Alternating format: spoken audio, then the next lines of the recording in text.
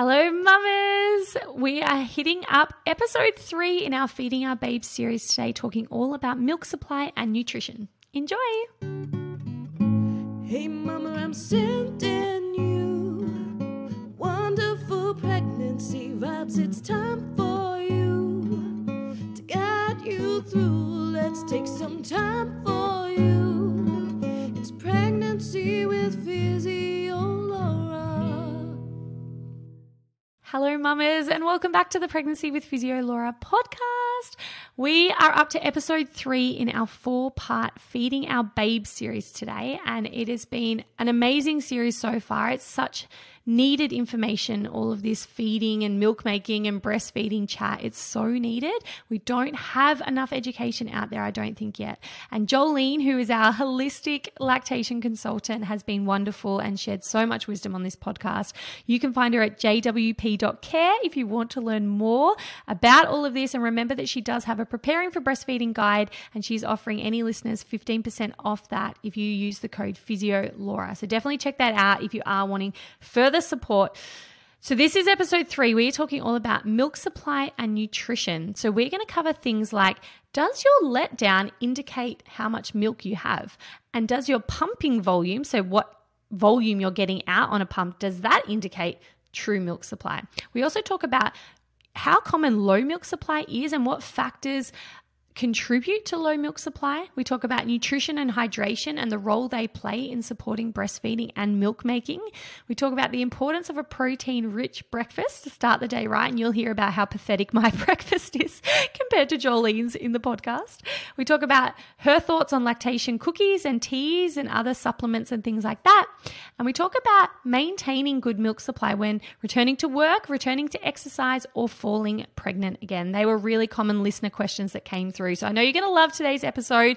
Remember, this is episode 3, so we have already released 2 episodes. Go back and check them out when you can. One is on preparing for breastfeeding and the other is on the physiology of breastfeeding. Both really important foundational educational pieces that I think every woman should know about when embarking on a breastfeeding journey. Super important. And we do have one more episode coming out. That will be next week, and that is all about people who struggle to breastfeed. This is going to be tailored to those women who are having a lot of challenges with breastfeeding or who are stopping breastfeeding. I want to do a whole episode dedicated to those women because I don't think there's much space out there for those women to feel like they're not alone and that they've got support and guidance and whatnot. So that's going to be a really great episode. So make sure you are subscribed to the Pregnancy with Physio Laura podcast so you do not miss out on that. And if you like this episode, as always, jump on over to @PhysioLaura and let me know what your favorite bit was. Share with me any comments, feedback. I love knowing I'm not just talking to a computer screen, that there are real life human beings on the other end. So yeah, have a wonderful day, mamas. Enjoy this episode. I'll see you soon. Now, I want to talk about milk supply. And then I want to weave in all your amazing naturopathic wisdom about nutrition and how that affects milk supply. When I put a call out to the listeners about what questions they wanted to know, I got so many questions on milk supply. So I'm sure you're seeing this in your clinical work as well, but milk supply is a really confusing topic for women. And the main theme coming through was low milk supply and increasing your milk supply and ways to increase your milk supply. So I wanted to start with a couple of questions that were submitted, and then we can talk about weaving in like how nutrition can play into milk supply. So let's start off with this one because this will probably set the scene. One of the listeners asked, statistically speaking, how common is true low milk supply? She wondered if there was an overdiagnosis of low milk supply, because this is obviously something, and I see it as well, and I'm curious to know myself, but how common is it statistically that women will truly not have enough milk for their baby? I don't have a statistic off the top of my head, but what I can tell you is that one of the main reasons women stop breastfeeding besides nipple pain is perceived low milk supply. And so the key word is perceived. It's not actually sometimes genuine in some cases. So there's a lot of reasons for low milk supply. I can go into those if you wanted me to. Yeah. If you can maybe list off, what would cause low milk supply, that would be great. And then we can talk later about how to combat that. Yeah, definitely. It's a complex issue. I think we've got to think about going back to that lactogenesis word. Has the breast growing? Are there the right hormones at play? If a mother has any hypothyroidism, low functioning thyroid, if she's had gestational diabetes, if she's had polycystic ovarian syndrome, we know those are hormonal patterns that can interfere with either delaying the milk supply coming in or actually leading to an overall lower supply. And then the fit in the hole, the breastfeeding technique, is the baby latched in the most optimal way? Are we removing as much milk as possible so that fill enzyme can really work and do its thing to replenish that breast milk supply after each feed? So that would be the number one thing we're thinking of, is how is the breast milk production actually regulated at the breast? And then when we go on to talk about nutrition, I think that's a very overlooked aspect of milk supply in terms of supplying the body with enough energy and calories to actually not only produce the milk, but also make quality, highly nutritious breast milk. Yeah, definitely. Yeah, let's get to that in a second. I just wanted to quickly talk about two things that I believe are myths as well, which it would be important to bust out before we go into how you can improve your milk supply and all of this. A lot of women who are pumping, and this is a lot of the questions coming through, were judging their milk supply based on their pumping output. And so they were then having this story around having low milk supply because they weren't pumping very much. I wanted you to talk to that because I believe that to not be true indication of milk supply. The other thing was women who weren't having these really strong letdowns, like 8 pumps spraying all over the place, were then also perceiving that they had low milk supply. And I can see how all these factors then play into a woman believing she has low milk supply. So can you talk to that? Is pumping actually indicative of milk supply, and is having a strong letdown indicative of milk supply? Straight out, no, pumping isn't. Yeah, just to make it simple and clear. And I mean, this is the whole thing with mums, is there's a lot of comparisonitis. Like we compare and it really messes with our head. But I think the thing to remember about a pump is that it's a piece of machinery. It is nowhere near as complex as your baby breastfeeding, the bonding, the hormonal surges you're getting from that process. So there's no way that technology, even if it's great technology, can actually come close to what those two human bodies are capable of together. And then you were talking about what we call the letdown. So that what we say when we talk about letdown is the way that the milk comes out of the breast. And some mums can feel that sensation. It can be a prickly, tingly sensation for some mums. Some mums actually can find it really unpleasant. And other mums don't feel it at all. And I think all of those sensations are quite normal, and it can actually change throughout your breastfeeding journey as well. And it's not an indication of your supply. So I don't think that is something to sort of focus and worry about. We're looking for other signs. Is your baby content between feeds? How is the weight gain? How often are they feeding? Things like that. I'm so glad you spoke to that because, like you were saying with the comparisonitis, and because we obviously have a bit of a pump culture in Australia, which you mentioned earlier, a lot of women are pumping. Of course, the chit chat amongst the playground or the mothers group is going to be like, oh yeah, this morning I pumped 150 mils or whatnot. And it starts to seed in your mind that maybe if you are pumping for whatever reason and you're getting 60 mils, oh, is there something wrong with me just because other people are getting more? So I just really love that you flat out said, no, this is not indicative of your milk supply. Like you said, look at your baby. Are they happy? Are they content? Like, are they gaining weight? Because that's going to tell you so much more of the picture than what is actually coming out of a pump. For those listening, for my own journey, I hate pumping. I find it so tedious. I mentioned that earlier too, but I don't think I ever really got more than 100 mils on a pump. And I can tell you right now, my babies are the chunkiest monkey babies you've ever seen in your life, rolls on rolls on rolls on rolls. And I never let my pumping volume, and women around me were always getting much more than me, but I just never let that mean anything about my milk supply. I just looked at my babies. I was like, they are clearly fine. My pumping, it just doesn't work as well on a pump. It is not designed to extract as much milk as a baby. So I just never let it worry me. So I just want to emphasize that for those women listening. What you're getting out on a pump, like that does not mean anything about your milk supply. Look at your baby to get confirmation about whether your milk supply is working or not. Don't compare to what your friends are pumping. It's not like a competitive realm that you want to play in about who's getting more milk out on their pump. So yeah, I really just want women to take that home and not let that bother them.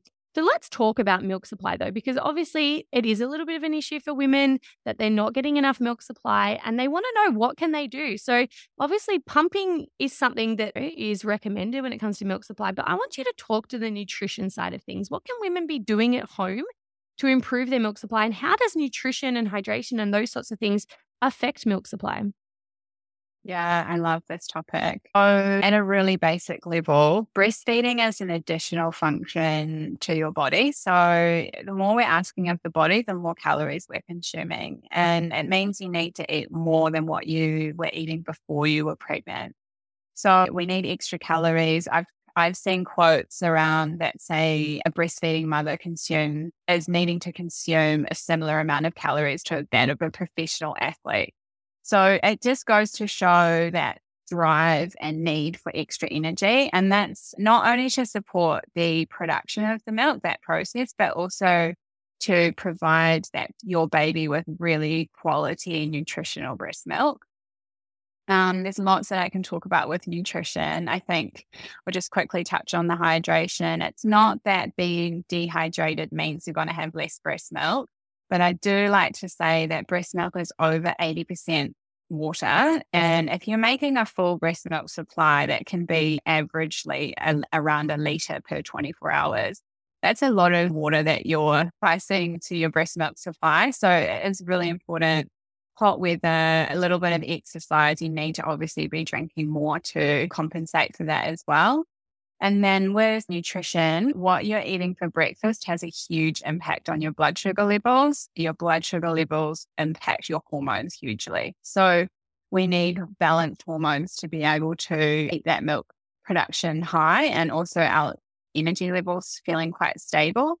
So I love to recommend a protein-rich, savory breakfast for mums. I'm not saying make a big cook up, nothing like that. We want to keep it really quick, easy, nutritious. The mornings are a very demanding time for mothers, regardless of how many children they have. And I like to do meal prep. So depending if mum is plant-based or not, if they do eat animal products, I recommend a pre-made frittata. It can be cut up for each morning, or hard-boiled eggs are a great option as well.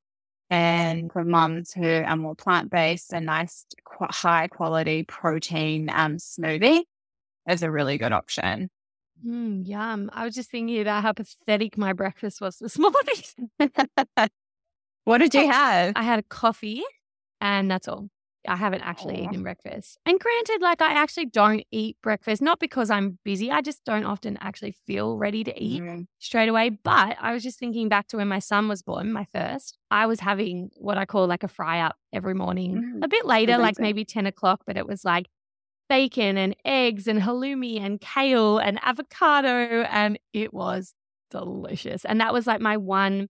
I wanted to have a shower and cook that breakfast every day. And if I did that, then I felt like I really had an amazing day. And I do think it really set me up for success. Like it was delicious. I ate it in the sunshine. It felt like I was doing something for me. But obviously from a nutritional point of view, yeah, it was really good at maintaining good energy levels. And it's so easy to just grab, like, especially if you have older children, like the crusts off their toast and just like really scrappy sort of food. But if you can dedicate just one day, and like you said, it doesn't have to be a big deal. It can just be a pre-made frittata or a smoothie that you get out the stuff the night before so that like you just have to whiz it up in the morning, whatever it is. Make it easy. Don't add it to your mental load. But yeah, that sounds delicious. What did you have for breakfast this morning? Yeah, this morning I had 2 fried eggs with ghee, and then I just had a bit of an avocado. So yeah, love eggs for breakfast. Yeah, I love, to be honest, I was going to say I love eggs too. I have a love-hate relationship with eggs. Sometimes I'm totally into them. Other times I'm like, oh, you make me want to vomit. But anyhow, carry on with the delicious breastfeeding nutrition. What's your thoughts on all of the breastfeeding cookies, lactation cookies, teas, all of that sort of jam? Yes, this is a good question too, because I do have some thoughts about this. So I don't generally recommend that anyone eats cookies, a lot of cookies. I think we need to look at the ingredients. So are they nutritious? Do they have a lot of fiber? What kind of ingredients? Are they really low in sugar? That kind of thing. I think what I love about cookies is that they're a single-handed snack, and you need single-handed snacks when you're breastfeeding and busy holding your baby. So I love them in that sense. You just want to make sure you can find the most healthiest, slow carby recipe possible. And what about the tea? And yeah, tea. I do like tea. I think it's a very gentle way to introduce somebody to herbs. Not everyone is right for a breastfeeding tea, and we want to really make sure that we've got the cause of the low milk supply really well understood. Like, is it actually what's happening at the breast, rather than there's not enough sort of herbal activity in the body creating more milk. But I think a herbal milk supply helps with your hydration. I recommend mums just make the 3 cup. You generally start with 3 cups a day. Make it all in one go, and either drink it chilled if it's warmer weather, or keep it in a nice black thermos to sip at throughout the day. And that way is just a bit more realistic than kind of saying, hey, sit down for 3 cups of tea a day, which doesn't feel realistic to new mums at all. No, not at all. I think that's a really good point you make, though, about first address what is the cause of this low milk supply, rather than like if you just go and add teas and cookies and brewer's yeast and all of those things on top of a bad latch or whatever it is, it's not going to fix the cause. So you're just adding things onto something that's still kind of broken. So get to the cause of it first, I think, is really important. And those cookies are so delicious. But yes, definitely, I agree with you in that. Like, would cookies be part of your normal diet? Because it can be very easy. Oh my gosh, like I smashed cookies the first time because someone gifted them to me. And I was like, I don't need these. They just taste really good. And because I'm convincing myself that they're really important for milk supply, I'm also eating way too many of them. So I think it's important to find that healthy balance of like, they're not bad, but like be aware of what you're doing and get to the root cause as well. Don't just like add these things on top and pretend like there may not be another reason. It's not always just like a herbal problem. I think that's really important to note. So a question that came in as well, which I thought you could quickly speak to when it comes to nutrition and milk supply, is women who are A, returning to work, B, wanting to up their exercise, and C, who have just fallen pregnant again while they're still feeding their other child. I had separate questions coming in about how do I maintain good milk supply? So do you have any extra advice on women returning to work, exercising, or falling pregnant again, how they can maintain good milk supply, maybe from a nutritional standpoint? Yeah, definitely. These are good questions. So returning to work, making sure your work environment is set up for you to have a break, proper meal breaks regularly, and staying hydrated is really important. But don't go to work and kind of skip lunch because you're too slammed, too busy. And I think it's okay to kind of up the calories a little bit to just compensate for that change. You're going to be away from your baby for longer than before, possibly, and that kind of leads to some emotional and hormonal shifts as well, like less sort of cuddles throughout the day. And the cuddles are really important for the oxytocin. So make sure you have a lot of that as soon as you get home. Do a breastfeed as soon as you get home. And then I know you didn't say about pumping, but if you obviously can do some pumping at work, that's important as well. With exercise, I generally wouldn't recommend anything too intense in terms of cardio. So more, I mean, this is your domain, the exercise, but it's hydration if you're sweating. So super important to up that, and protein as well, because our muscles are using protein. So making sure you've got a protein-rich breakfast, lunch, and dinner, plus snacks. And then with a new pregnancy, I mean, depending on when the morning sickness hits, but it can be a really difficult time to up your calories and intake. So it's just set the bar at a realistic point for you. Don't be too hard on yourself. If you can take a quality multivitamin, that is a nice way to get some extra nutrients in there as well. I love Dr. Lily Nichols. She's an American dietitian, and she specializes in nutritious food for pregnancy. So you might not be able to eat a lot, but you want to focus on very nutrient dense foods. If you're not able to eat large meals, having foods that are high in nutrition is a good way to go there. I love that. And just before we finish up, just for those listening, because I think it can be assumed knowledge for us because we're health professionals, but protein, you're saying protein is really important. Can you just list off I don't know, food sources, that are protein rich. Because I just think sometimes we can say these things, but women might be like, yeah, but what is high protein? So you mentioned eggs before. Yeah, I love eggs. Most animal products are quite high in protein. So fish, meat, cheese, if you're tolerant of dairy. And then if you're more plant-based, it's legumes. So beans, I love beans. Beans and rice actually make a really sort of source of protein. Tofu, tempeh, what else? Yeah, chickpeas, all the legumes, that kind of thing. Yeah. This is more a personal question. How do you cook beans and rice? Like, how do you make that yummy? Yeah. Okay. So I'm doing no rice at the moment. I'm doing just only beans as my carbs, and it's working really nicely. Really, really nutritious food, actually. But what I would do, make it really easy, is cook your rice and then open a couple of tins of, I love black beans or red kidney beans. And then you put the cooked rice in a pan. I usually do a chopped onion and some spices like paprika or some Mexican seasoning. And then you add those rinsed beans and just kind of slowly warm it through. You don't actually need to really actively cook those beans. And then I like to put some chopped up kale in there as well. Okay, I'm going to add that to my list this week. I don't eat a lot of rice or beans, to be honest. It's just not, I guess, on my repertoire. But that's really yum. I'm gonna give it a go. Hey mamas, I really hope you love that episode, and that if you are also questioning things like low milk supply and pumping and whether you need to compare to the person next to you about whether you've got good milk supply, that this has really put all those rumors and myths and things like that to bed, because I know so many women question themselves and question their milk supply because of all these rumors. So I really hope that that's helped you recognize the things to look out for to know that you do truly have good milk supply, and the ways that you can support yourself at home through nutrition. It's so easily accessible for us to have adequate nutrition. It's not easy, but it's accessible for us to have good nutrition at home. So even just those little tidbits that Jolene shared about protein-rich breakfast, making sure you're hydrated, they're really, really important and hopefully achievable for you to implement in your day. So come on over to @PhysioLaura and let me know what you loved about this episode, what you got out of it. I love hearing from you. And if you want to connect with Jolene, you can find her at jwp.care